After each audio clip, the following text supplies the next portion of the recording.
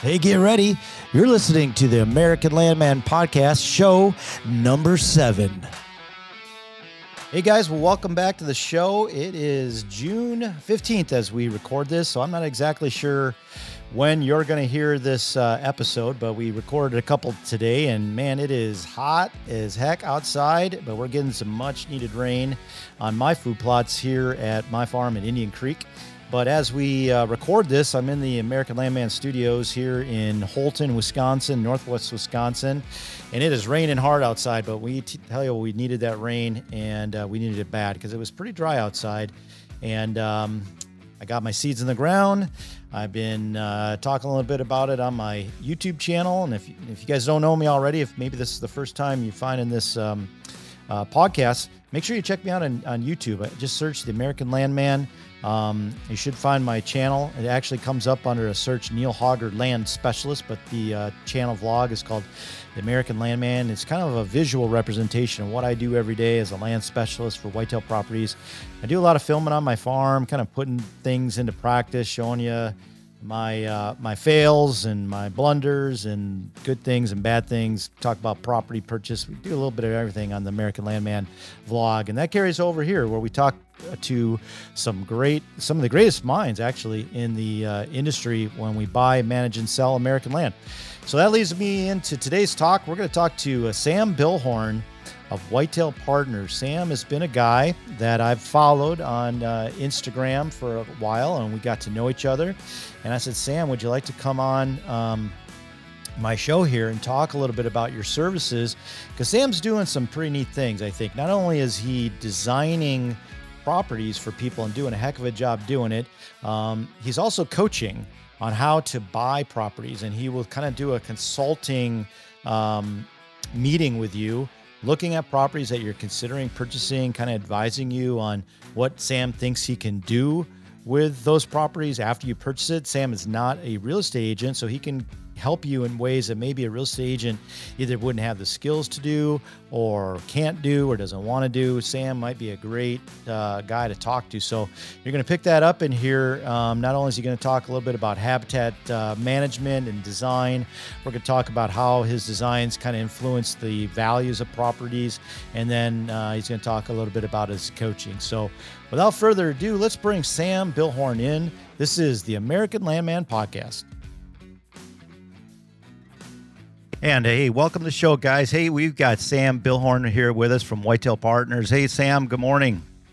Hey, good morning, Neil. Happy to be here. Yeah, man, we've been talking for a while, at least. I don't think maybe it's been a year-ish, and I've heard you on a couple other podcasts, and I thought, man, this guy's got a lot of good stuff to say, and I was really impressed with your knowledge and your process on the design and habitat side of your business, as well as your history.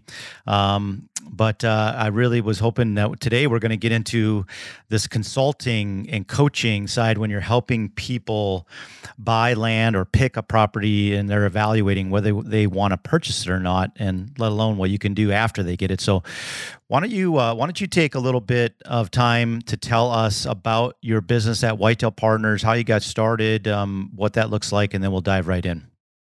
Sure. Well, thanks again, Neil, for having me. And yeah, as you said, there's a variety of different ways that I help people, and really each of the services that I've come to provide has just come from a need. You know, people calling me and meeting them where they're at as far as whatever part of the process they're in. You know, sometimes I'm talking to people that have owned land for a long time and looking to have a fresh look on it, and other times it's people that haven't bought land yet but are considering that process, which is more of, you know, where the interest lies here in the content we're going to talk about today.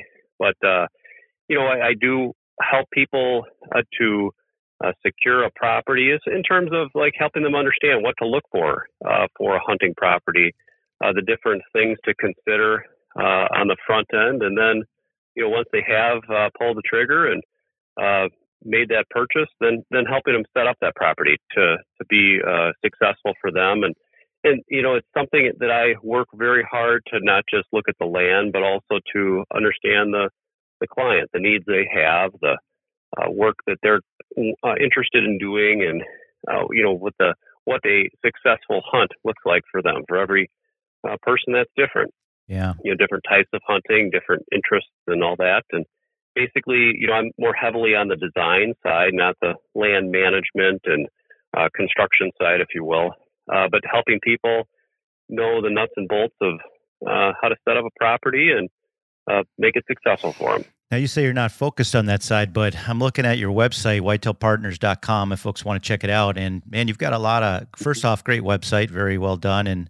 But I'm seeing all these pictures that kind of really resonate with me, and I'm sure a lot of people that are out there that are maybe wanting to get where you and I are. But I see family pictures, and I mean, it sounds like looks like you incorporate a pretty big crew into the projects. Is this your own land here, I assume?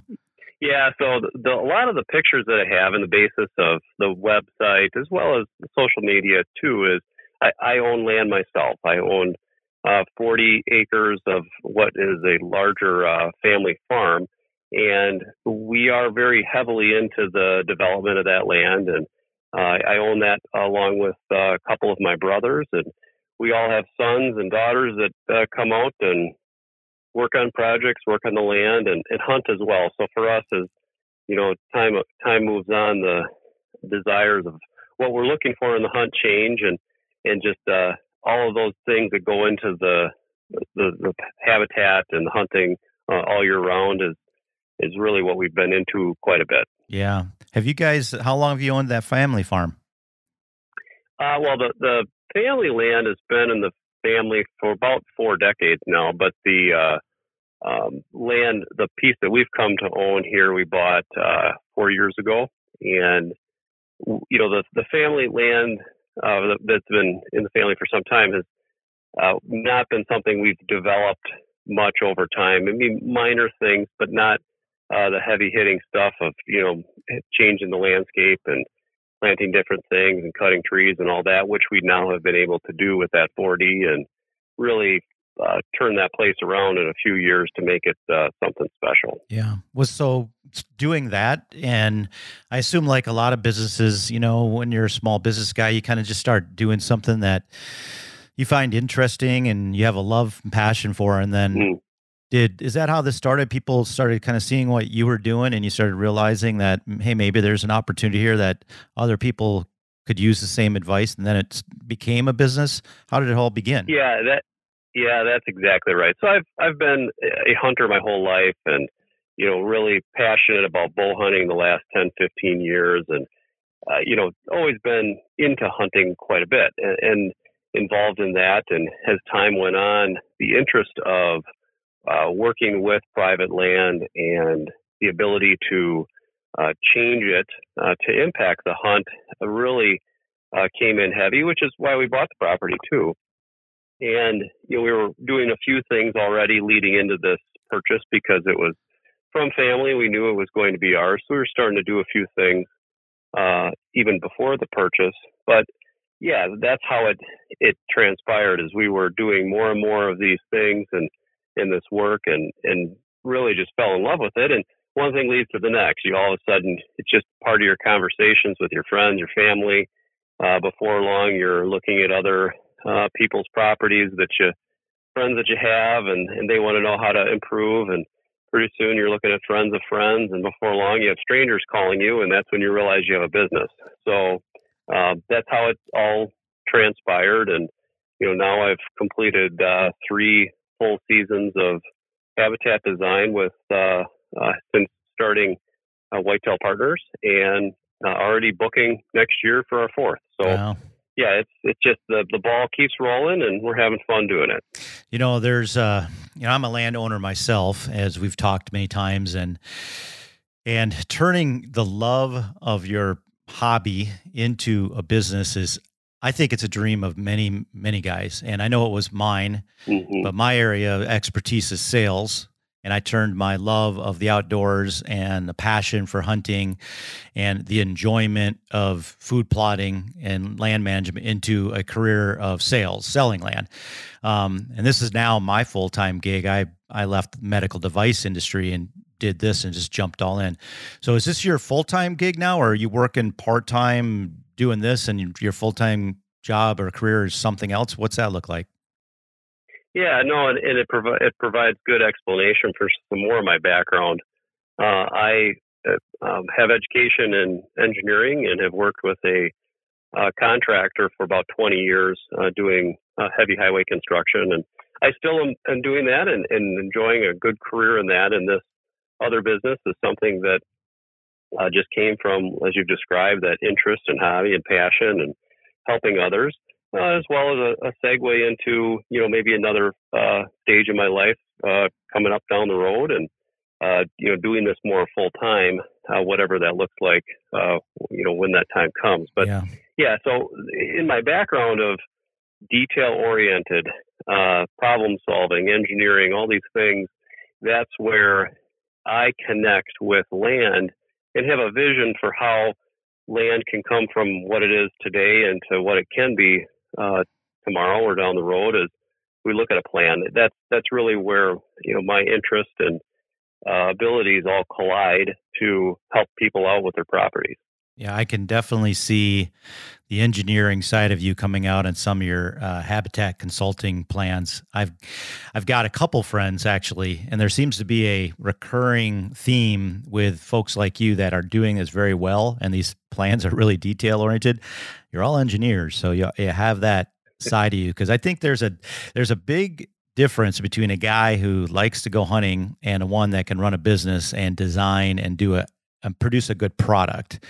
And from everything I can see, you produce a really good product, but you combine it with a pretty in-depth knowledge base. So congratulations and hats off to you. Yeah, thank you for that. And I pride myself on the deliverables. I want to give people more than just a cocktail napkin sketch. I want them to have something that's a roadmap for their property, prioritize it in the order that things can be most effective to get them done, and really have a complete picture of how to get from A to B with a property. And that's really a lot of what I'm focused with and helping people to do that and provide that vision for them. Yeah. Well, I know there's a lot of different levels of these plans. Do you find that your plans are a little bit over the top, if you in a good way? Where do you think you line up in that, and what your deliverables are as compared to other guys that are doing this? Sure. Well, I do focus on high level of detail and scale and things like that. I think it's easy to maybe understand how components of a plan might fit together, but when you don't have an eye for scale or distance and take into effect all these factors, you maybe lose a lot of the level of detail that's necessary to really communicate it to somebody. Not just that, but really the in-depth understanding of a plan. When I deliver, and my plans are in Google Earth, as you've seen, and everything in there can be scaled, can be, you can get an area of it. There's a lot of great functions in that. Obviously, the viewing of it is excellent, that you can see it in 3D and all this stuff. But in addition to that, what I always do is when I turn over a plan to an owner, I will give a video presentation that's recorded. They can watch it as many times as they'd like as a private video of explaining absolutely every feature of that plan, right down to each set, what type of stand it is, when they should go in there, how they get there, the details of a mock scrape, a water hole, a travel corridor, all these components that come together for a hunting setup, trying to explain the details of it so they get not just, okay, here's, what it is, but here's the why, here's how it works, and a better understanding of how to hunt. Wow. That's impressive. So I assume this is delivered in a digital format with hyperlinks and whatnot. Is that how you deliver it? Yeah. Yep. That's exactly right. So each client, when I do a full design plan, they get both the electronic plan in Google Earth, which is editable, and a lot of times people can, I show them how to do that. They can modify the plan as they field fit and tweak it and all that. But then the report itself has site-specific information as the first half of the report that goes through the details of their design and all that. And yes, then there's hyperlinks of, to each within the report, different things, but then videos. Just click here for a video about this plan to understand it in more detail, and I can explain in a 10-minute video what would take me 3 hours to write out in words. And I used to do that until I came across the process of doing this, and it's just a far better form of communication. And then the second half of the plan is standard information, which is relevant to all habitat development, and that's piles of pictures and explanations and more videos of the details of how to do the work and make these setups. Man, that sounds detailed. I can remember back, I won't say his name. I had a gentleman who's very well known in the industry for doing this, and probably one of the pioneers, came out to my place, and nice guy, he walked the property and he spent some time out there, and then he left. And a couple weeks later, I think he sent it in the mail. I get a binder with some hand-drawn maps and some kind of photocopied reports or kind of like blogs, I guess, articles. And he had a few pictures of my property, and he took some colored pencils and he just drew it out, and that was it. And I'll be honest with you, I kind of wrote my check and felt like I just paid for something that I already knew, and I didn't really get a whole lot out of that. But what you're doing is next level stuff. I mean, this is way above that. Now technology's changed, and he didn't have access to what we have here, but the combination of Google Earth, other websites. I see some drone video photography. Are you a drone pilot as well? Is that part of it? I do drone work.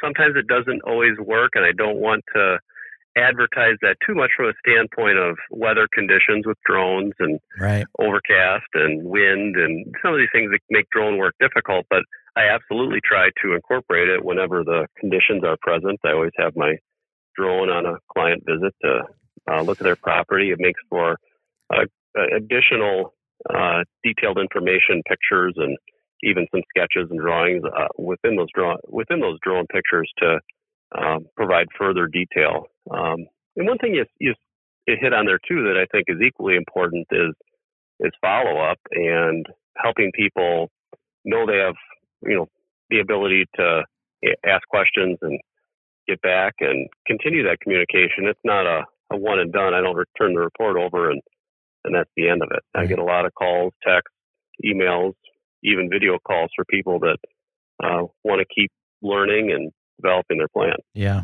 I suppose the use of YouTube is going to help you do that, because you're going to start hearing, and I know I do, the kind of recurring messages, recurring questions. And I see on your YouTube channel that you're kind of addressing some of those things. Is that kind of the reason of that? Because I can't imagine as your business grows, you're going to be able to give that personalized attention to every single person. It's just, you're going to be overwhelmed with phone calls. Sure. We'll see how that develops in time. And I actually, it's funny you mentioned that, because one of my weakest links is my YouTube, but I'm going to work to develop that more. And what I want to do is really bite-sized information. Like you just said, those consistent questions that I've answered maybe 100 times by now, to make a quick video on that. And also that'll add to the amount of content within the report that people can say, okay, what is this? And right there's a link to another video. I keep adding those in. A lot of those are private. I've done, whereas my YouTube channel only shows a few videos, I have hundreds of videos I've done for plans and clients, and they're just unlisted because to date I've made them private. But if I make them more generic and content to everybody, that's going to be helpful. And I know that's a thing I'm going to start developing here now that the 2022 season is wrapped up. Yeah. Well, I could tell you from experience, you use the social media to get people to know you and build your business. And man, there's just only so much you can do. There's only so many platforms a guy can do well, and it's tough. But if anybody's listening to this, go to Whitetail Partners on YouTube, and I'm looking at Sam's page here, and he's only got 5 videos, but I'm sure that's going to grow. But I'm seeing some really neat things, and I like like I'm looking at GIS mapping tech tips, 4 minutes long. So there's some really good little bullet points there that'll short little videos. snippets there, and Yeah. the additionally too is I've where a lot of my content has been consistent is Instagram and Facebook, and I try to put out 2 or 3 posts a week that's just good quality content, just good solid information, tips, things people can put to work. Yeah. Yeah. That's a good technique. Well, let's get on to what we brought you in here for. And I have this interaction with people all the time where they're ready to buy a property. They've been looking for a property and they've followed guys online, and they want that lifestyle of having their own piece of land to work, and they want to raise their children on it, and develop those lifetime memories, and they've saved up a little bit of money, and they're looking, and they're looking, and then they're still looking. In the meantime, the market's increased by 30%, and they're like, "Gosh darn it! I needed $30,000 down before to buy that $150,000 property, and now I need $50,000 to buy the same property because it's $200,000 or whatever. It's gone up, and they just can't get in the game." So when we started talking, what really piqued my interest is you have a solution for that, and you do some coaching and advising on people that want to buy a piece of property before they buy it. And you're not a real estate agent, right? That's right. You're a consultant, coach, engineer, landowner, project design specialist. And I know you have a process. So the scenario is I'm a new guy, and my wife and I have decided to buy our first, 100 acre farm, and we have the money saved up, and we are ready to pull a trigger. And we call Sam Billhorn. Take us through the process. What happens next? Sure. Yeah. Well, good setup. I appreciate that context. And what I always like to do is, well, first of all, the bigger picture here is helping enable confidence for that potential buyer. Every property has its pluses and minuses. There is not a perfect property out there. And I think it's important for people to acknowledge that first off, because that kind of helps break the ice as far as that, never-ending search, as you described before, and try and say what are the must-haves and what are the like-to-haves, and we kind of work through that. You mean there's not Boone and Crockett or Pope and Young bucks on every single farm that you're going to refer me to? No, there's absolutely not, and part of that is just starting with those priorities. You're where you're at. Maybe Neil, you're in a pretty good part of the state there, so you have a little more potential. Yeah, so. Yeah. But it really it's about setting expectations, and the first thing I do is just get to know them, kind of what their goals are. I mean, once people lay out what they want and what their objectives are, and like I just described, those must-haves, we can more quickly move into the details. And basically, sometimes I find it's better to review a property and determine if there's a deal breaker rather than a deal maker. Because unless there's something that's really going to not meet their goal, well, then it's probably something they can work with, or it's worth having those extra years from that process you described of this never-ending search. Yeah, I have a very similar early phase process when I'm helping people look for a property, and it's called qualifying. You qualify a buyer, and you try to do that over the phone before you ever get in the truck with them, because otherwise you're going to be driving literally for 3 years looking for a property if you don't identify what are you looking for up front. So yeah, walk us through a little bit of that. Be specific. Yeah. So yeah, what I like to do, and again, referencing from detail oriented and wanting to give people information and education on how to look at a piece of land. My context, as you described before, is for hunting and for to be their advocate, to be purely taking on their goals, their interests, and wanting to accomplish that as their representative, so to speak, without necessarily an interest or need of the sale. So I look at it and try and get out from them what are those things. I have I guess I'll start very detailed and then I'll make it generic. I have I think it's up to over 60 point checklist now that I go through with a property with somebody. So they may come in and have a more general circumstance of how do I look for a property? Well, then we can just talk about the context of these things. Or it's a specific property, and then we can review them. So starting off, I do have an order in which I do this. The first things, as I said, the must-have. This is things like, why do you want to own the property? What are your expectations of it? What size? What's your budget? What's the general region or area? We talk about working with a realtor. We're working with a guy like yourself to, find the right type of person to partner with and get connected with and all those things. And basically, these are really big picture things. But, once you can zero in on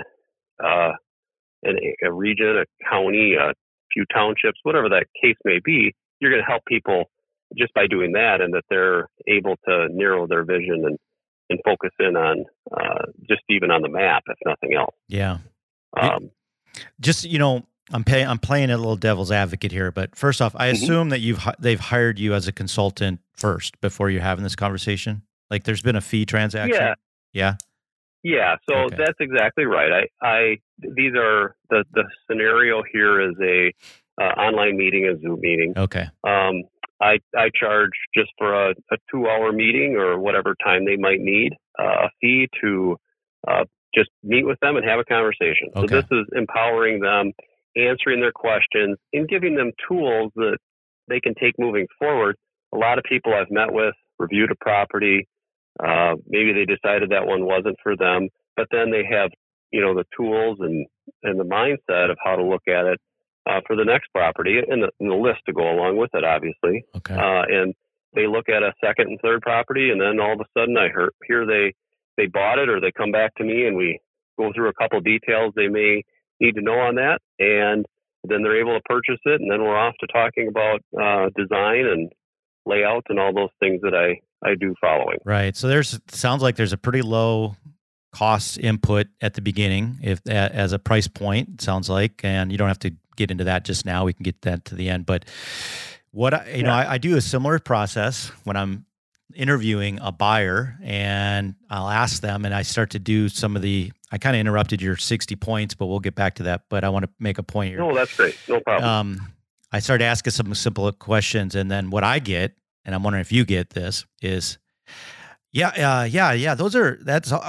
can't, I kind of want that, just send me everything you got. When you get something that is got Pope and Young, Boone and Crockett deer, and it's really cheap and really good, just send that to me.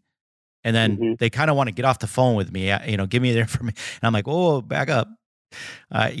I can simply put you as a search in the MLS, and I'll put, Buffalo County, Wisconsin, 100 acres with and that'll be it. And it'll send you everything, and nothing will match what you really want, because I don't know the specifics. So you gotta gotta help dial me in. Do you find that with people, or are they, since they're paying you, I suppose they want a little bit more detail. Hopefully they do. Yeah. I get that context. And like you said, if they're just wanting to more or less set up a search, that's one thing. But when they're really getting to be a buyer that's ready to go, they're asking more detailed questions. You probably see this as well.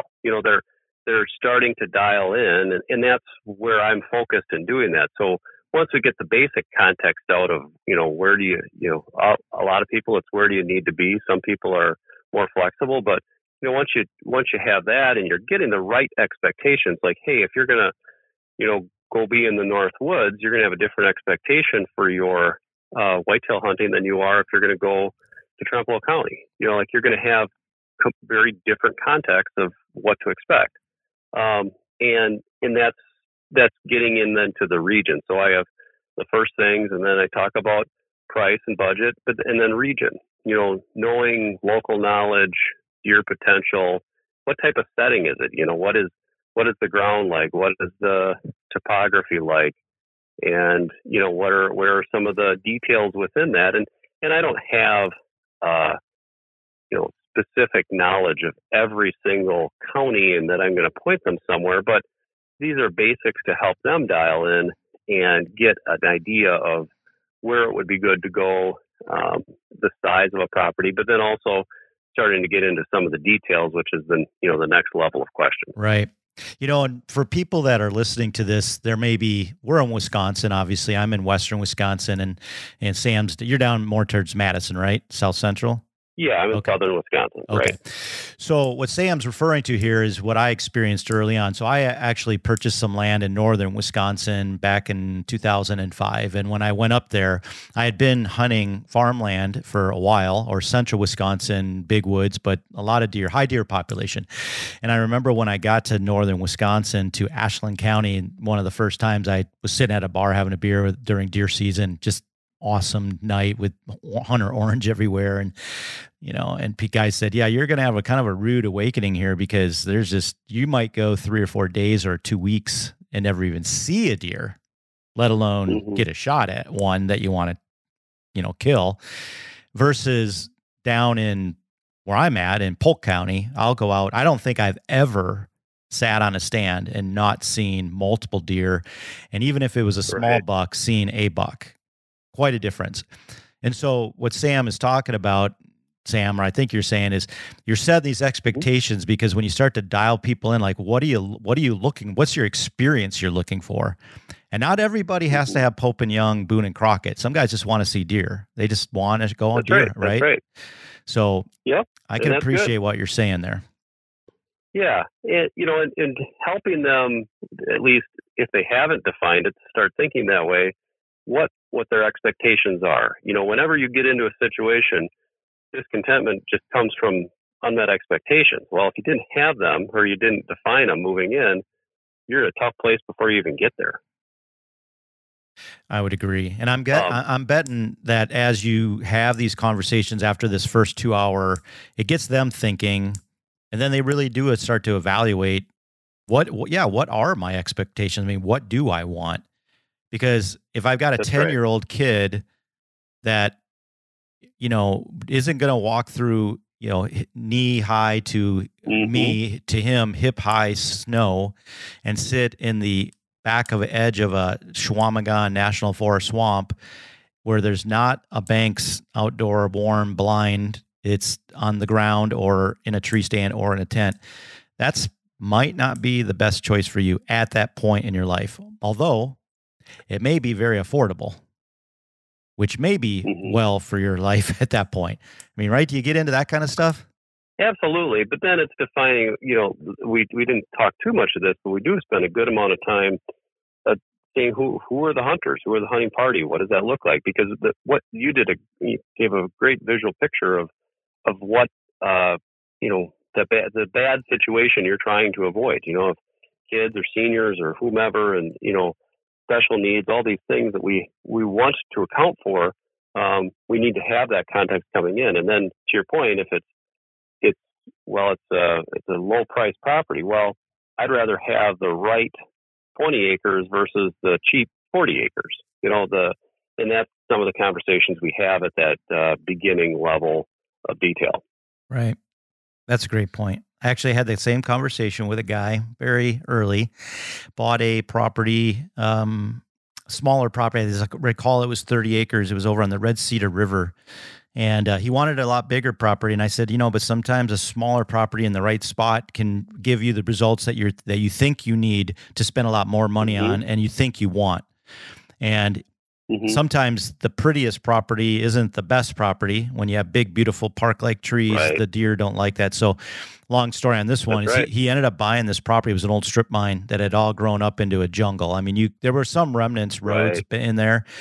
And day one, on the first day of the hunt at 7:45, he heard footsteps in the water of the river, and he looked down the shooting lane that I said, I think this is a good spot right here because there's a great river crossing. There's a little pinch point where the river got shallow.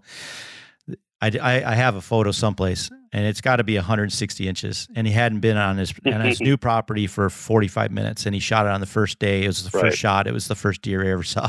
And this guy sends me this picture. He's in the back of a pickup holding these antlers, and the biggest grin on his face. He said, and he was just like spewing. He was just, I can't believe that you talked me into this place, and now I got to thank you for talking me into this place. And yeah, so you're right.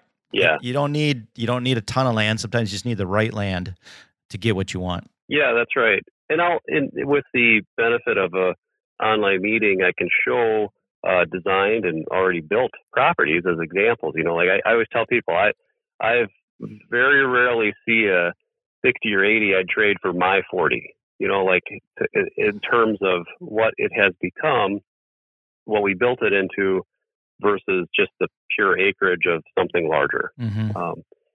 And when I'm in that context with people online, I can show them those designs, show them why, and then we start to get into that next level of detail. We talked about region. Now we're starting to drill down into neighborhood, is what I call it. Whereas what's the land within here? Is it a big, wide open river valley with not much timber, or are we getting more heavily timbered and starting to talk about other things like balance of open ground and timber and ratios that we look at within a property, and percentage of tillable, some of those sort of things.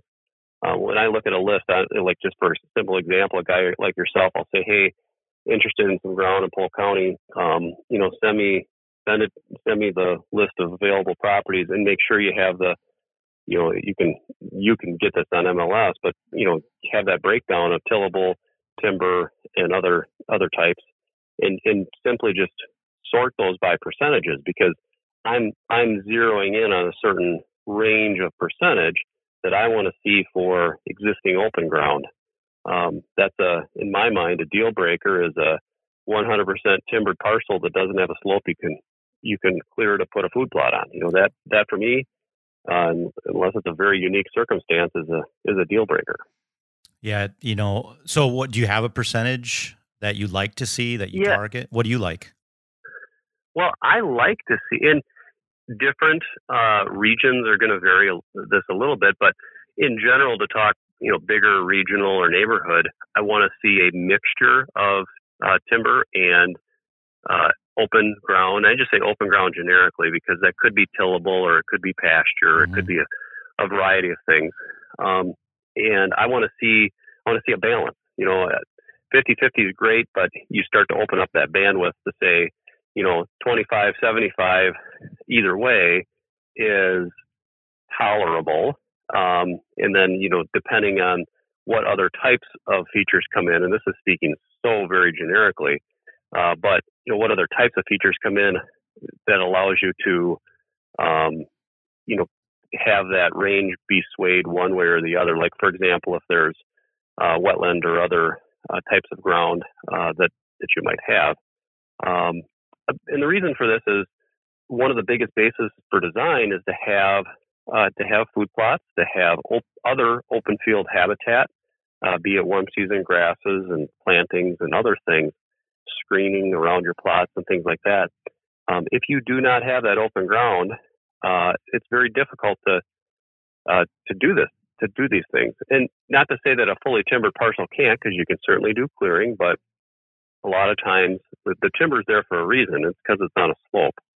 And that's often, the case that makes these properties difficult, is they're hard to then develop, because you can't get a full suite of features on them, including, those much needed food plots and other features.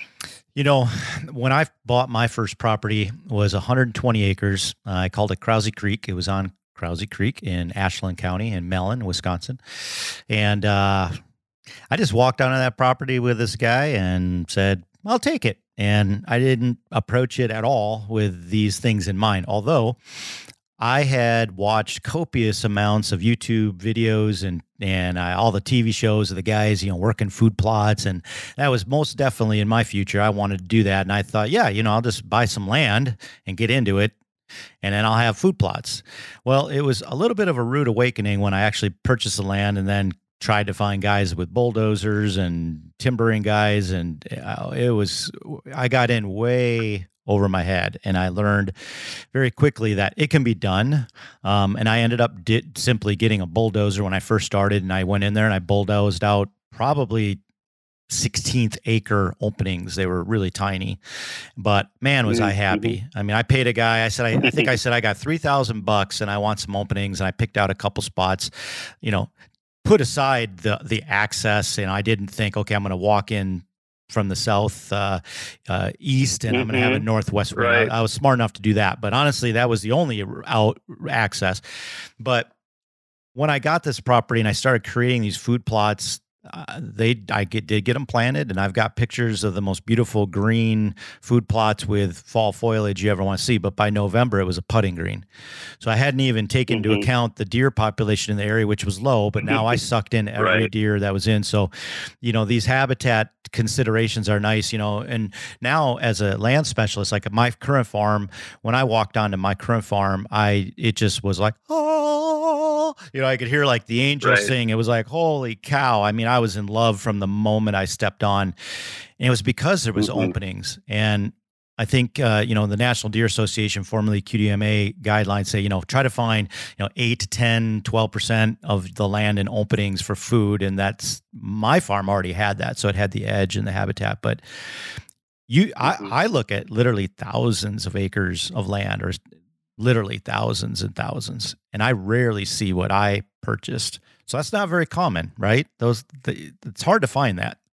Yeah, no doubt. And having that diversity across the landscape of the different types of habitat that exist is special. The more complicated a piece of ground is, and you kind of find your head spinning when you're looking at it initially, probably the better deer parcel it's going to be. Another thing to throw into that we haven't talked about, but it's always present when you have a combination of timber and open ground, is topography. The more you have going on with topography, often the better, as far as, the ability to make it, to make these improvements, as well as how the deer relate to topography, is something we're going to leverage when it comes to setting that property up. Yeah. Great point. Here's another thing to consider from the sales aspect. And I've had this conversation with a guy. Said, Mr. Buyer, you're 68 years old, or you're 58 years old even. And we're walking, and we're in Buffalo County. And the reason the bucks here are as big as they are is because there's these deep coulees that might be 1,000-foot elevation change, or hundreds of deep coulees, deep dark, and they can get down there. They can hunt, hide themselves. They take advantage of thermals. It's a completely different hunting experience, number one, than, let's say, Wood County, Wisconsin, which is typically flat. I mean, a molehill is a elevation change there. It makes it, not only does it make it difficult to hunt, which is why the bucks are so big. If you kill something, remember, you got to get it out of there. And think about that. How are you going to get it out when you have a 250-pound, booner at the bottom of a coulee, and you can't take it out the backside, the bottom side? Those are things to think about. Right. Well, thankfully now in the state we can quarter it and all those things, but that's not for everybody. Yeah, well, that's true. I wonder how many guys even know how to do that, because we've been gut and drag. That's what I'm saying. Yeah, we've been gut and draggers for forever. I don't think I've ever quartered a deer, although I probably could. I mean, how hard can it be, right? But yeah, so get them out. Yep. That can be a challenge. Yep. So, okay, so well, go on a couple Western hunts and you'll have it figured out. Yeah, figured out. Well, that's on my bucket list for sure. I haven't been out there a lot of years. So, all right, so we break down the habitat from kind of macro views. I know there's a million points here that we could talk about, but we've kind of narrowed it down for this this buyer that we're talking about. And what's next? Hunting and how you hunt it and that kind of stuff? That's right. Okay. Yeah, so the first half of the list was the big view, like you described. Getting into the second half, we're looking at a parcel. We're looking at the property. And the first 6 points on the second half is all about access. So it's, how do we get to the parcel? Are there easements? Are there roads? Are there, how many sides can we access it on from a road or an easement and whatnot? How good of perimeter access do we have? Is there multiple points we can get in here? How good are the existing maintenance roads within the property? So this isn't necessarily related to hunting, but it is to the habitat development. Is how easily can you move about the property? Screening areas, parking, how do you, where do you come in, and are you blowing out the whole property, and how you do that? So access is a big piece we start off with, and then we move into a big list of what I call pre-existing conditions. So some simple things like I call encumbrances. So is there an easement through your property? We want to research those things. Is it enlisted in a government program that is going to give them restrictions to how they can use the ground? Are there existing leases for farming or even hunting that they don't know about? Trespassing and some of those considerations. Is it, is there a snowmobile trail through the property? And not that that's a deal breaker, but these are all things to be aware of and how that all comes together.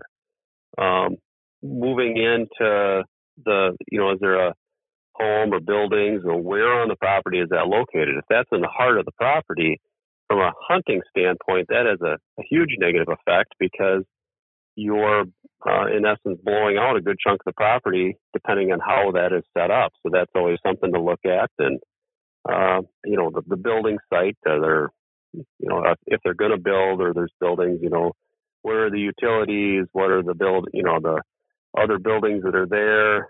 Is it buildable? Some of those things that you surely have considerations with your buyers too, that people have a certain thing in mind for their, they're going to build a cabin or do whatnot. But a lot of these very practical things, but also from a hunting mindset, what impact do those things have to what they can do to develop a land, and then how are they going to be able to hunt it? Yeah, what you're saying is so important. So I have a 100-acre parcel I have in mind. I spoke with the seller, and he's ready to sell, and I've expressed interest in buying. And man, what a beautiful property! And if I buy this property, which I'm trying to right now, and I fix it up, and then I'll use it a little bit, and then I'll probably put it back on the market when I have used it and got it beautiful again. But I want you to picture this. So it's north-south running 100 acres, and it's in kind of bluff country. You got high timber on the north end, you got high timber on the south end, and the east ridge, and there's a west ridge. So you're really kind of a bowl, kind of long rectangle bowl. The downer about this property is that as you drive in, you come through a long driveway, and it takes you all the way down, about 2/3 of the way down to past the center of the property, to almost 2/3 to the end of it. And that's where the building is. When you get there, it's got this beautiful, like, spring-fed seep, I'm going to call it. It's not even a creek. It's about a foot wide, but it's 2 feet trenched in because of years of fresh water going down. So it would be a great pond if you got the permits to put it in. There are about 12 acres of rolling food plots. There's just some fallow fields. There's areas that are screaming to have an orchard or something. And he shoots Boone and Crockett deer off this property. This is in Dunn County, and he shoots Pope and Young almost every year. But he only hunts it. He doesn't live there, and he doesn't use it otherwise. Other than coming in and doing his food plots, he's not there. And he shoots Pope and Young every year. If a guy was to, if I put that up for sale, and I walk you through after I've shown you the drone videos with the photography and the videography that I do, you will be in love with this. I could probably get you to write an offer before I even take you there. But this is one of those situations. Good salesman, Good salesman. Right. Well, I get, yeah, maybe, but I just visually, I know what people fall in love with. And this is exactly what you're talking about, is knowing ahead of time what you're looking for, how you'll use it, and then starting to get into some of the micro details. Because the first week or two in the fall that you come and have a campfire at that little steel cabin that's down there, those Pope and Youngers are gone. They know you're there, and they're not coming back out. So you could be really disappointed because you didn't do your homework, like Sam is telling you. So I just wanted to throw that in there because it lines up perfectly with what you're talking about. Yeah, but I do want to say also too, and this gets back to defeating that caution that sometimes overtakes people, is there's workarounds. So a lot of times you describe this good picture here of this long driveway that goes through the middle of the property. Well, if the property is 100 acres or perhaps more, and also this depends on what's around the property too. So this vantage point is bigger than just the property itself. But if you're going to split that, it's much like a road that goes through the middle of the property, which now instead of owning, say, a 100-acre property, you own two 50s because you split it in half, and now you've got to treat each side separately. So sometimes that access coming through the middle of the property can be worked with in the design to have more of that inside-out approach rather than outside in. We try to do just from a textbook standpoint to try and not have as much impact to the middle of the property, but it can be worked with. And that's the thing I always would like to bring back, is to say, my list of deal breakers are pretty short, but that's because we have a pretty extensive toolbox of how to work through it. Yeah. And so Sam's looking at this obviously from an engineering habitat guy, and I look at it from a sales guy, but has that habitat background. And I can't agree with you more, because I get a lot of times, I get buyers that I would take there and they want to see these velvet bucks out in the field, and they want to know that they can come in there and shoot them first night. And sometimes they want to bring the family there. And so when I start pulling all this stuff together of how you're going to use it, I always tell them, you got to look at it. It's got great bones. I always say it's got great bones. So you're in a neighborhood, and Sam just said, it's not just your property, it's the neighbors, and even pull back a little bit more.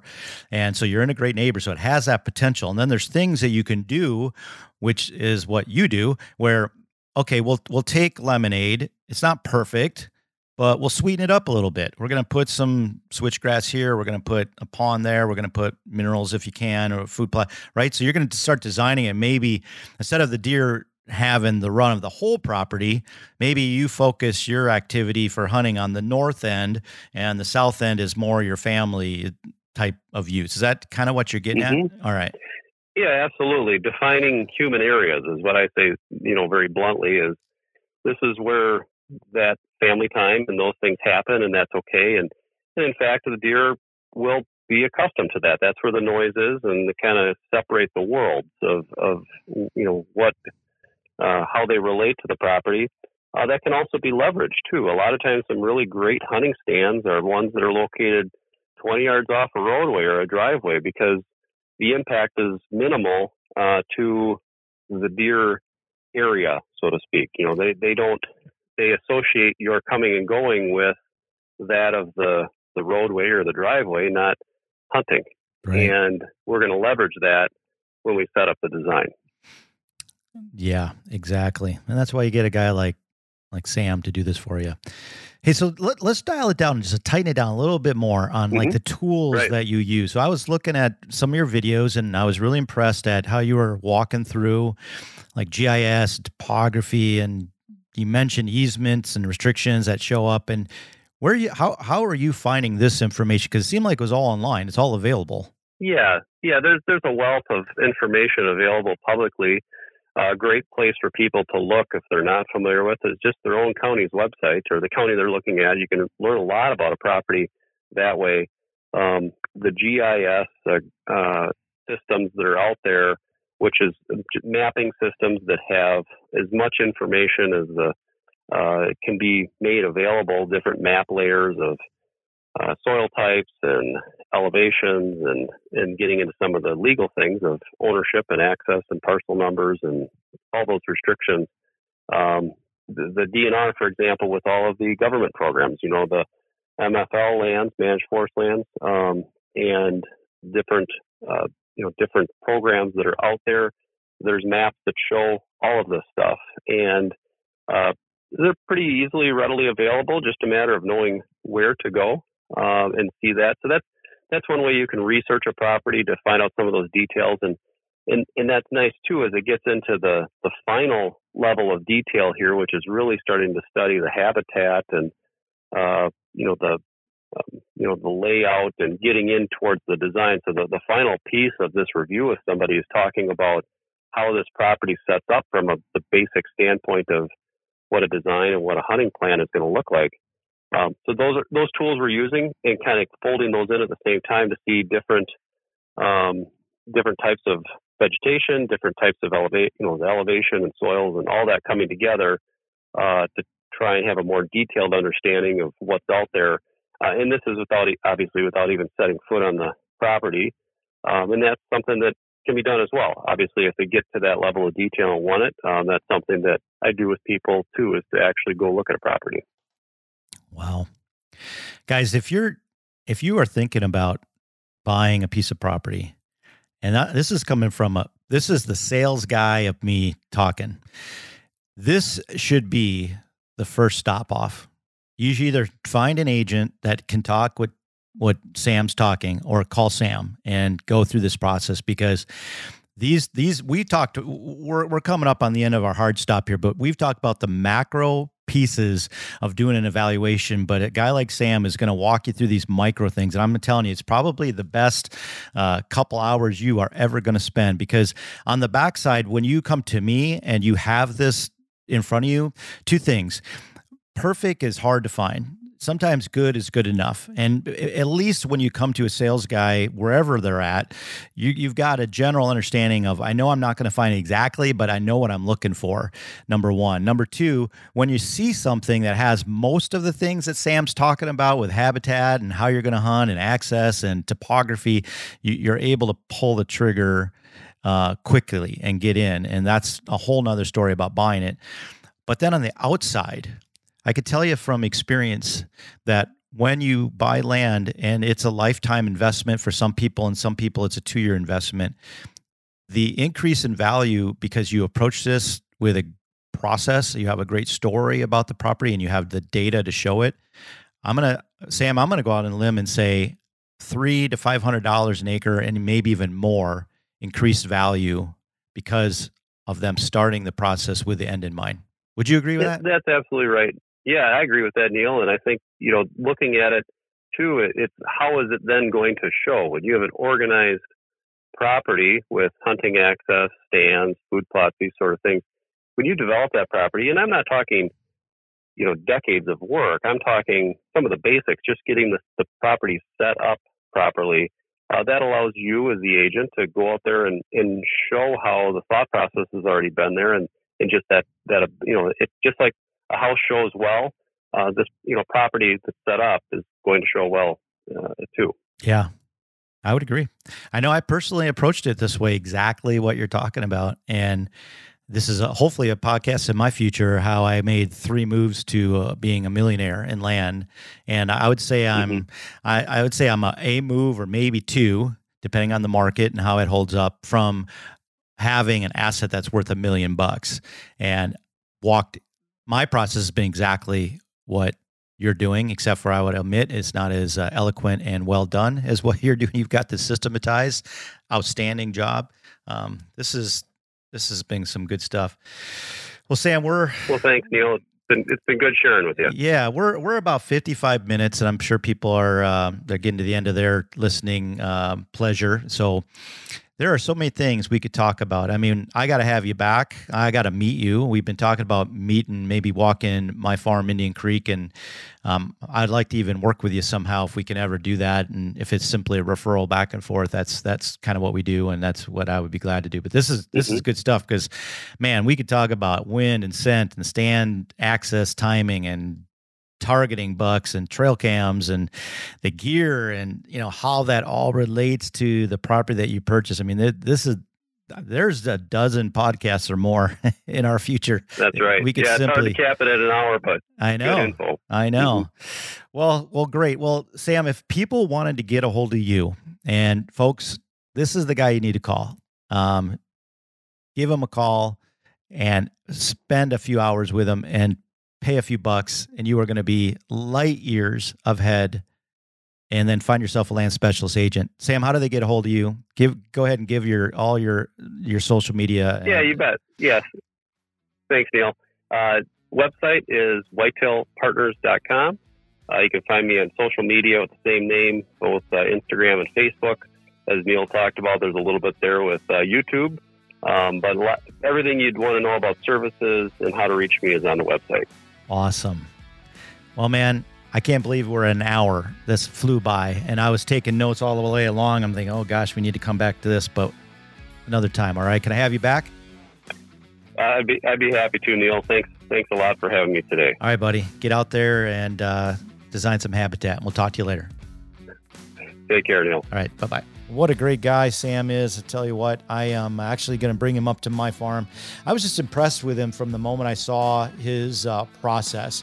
I know I can learn a lot from him. And as Sam and I started talking more and more on the phone just about my own property and what he's doing, I think we realized that he and I might gel pretty well because I think we're cut from the same cloth. And I really like his approach. There's a lot of land specialists out there that you could choose that will come to your properties and write plans, but I don't know of many who approach it with the kind of that engineering background and using the tools and just the detail work that Sam puts into his plans really kind of set him apart. So I'm actually looking forward to having him up to my place sometime soon if he's ever in the area. I know he's gonna swing by and we're gonna talk and get to know each other. So I hope you enjoyed that episode. So, hey folks, if you're looking for land anywhere in the United States, you're buying or you're selling, and I want you to give me a call because I'd like to be your guy in the land business. I have connections that I can help you with in almost in every state.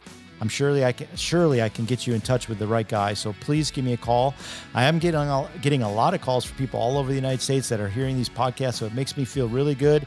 Whether you're listening to my podcast, the American Landman podcast, or you've heard me on other podcasts, I'll be glad to help you. I literally just got off the phone with a guy from Nebraska today, and I'm setting him up with some help. And I want to be your guy in the land business. But for sure, if you're selling land or buying land in the St. Croix River Valley or of Western Wisconsin or the Mississippi River Valley, I cover counties from Polk County to Dunn, St. Croix, Pierce Pepin, Buffalo, all the way down to Trempealeau County. I want to be your guy in the land business. Give me a call. I could represent you on a sell. I could represent you on a buy. And if I can't help you, I know somebody who can. So I'd like to be your guy in the land business. I want to thank you again for checking in. If you haven't done already, please leave us a positive review on whatever platform you're listening. And I thank you very much in advance for doing that. I'm Neil Hogger.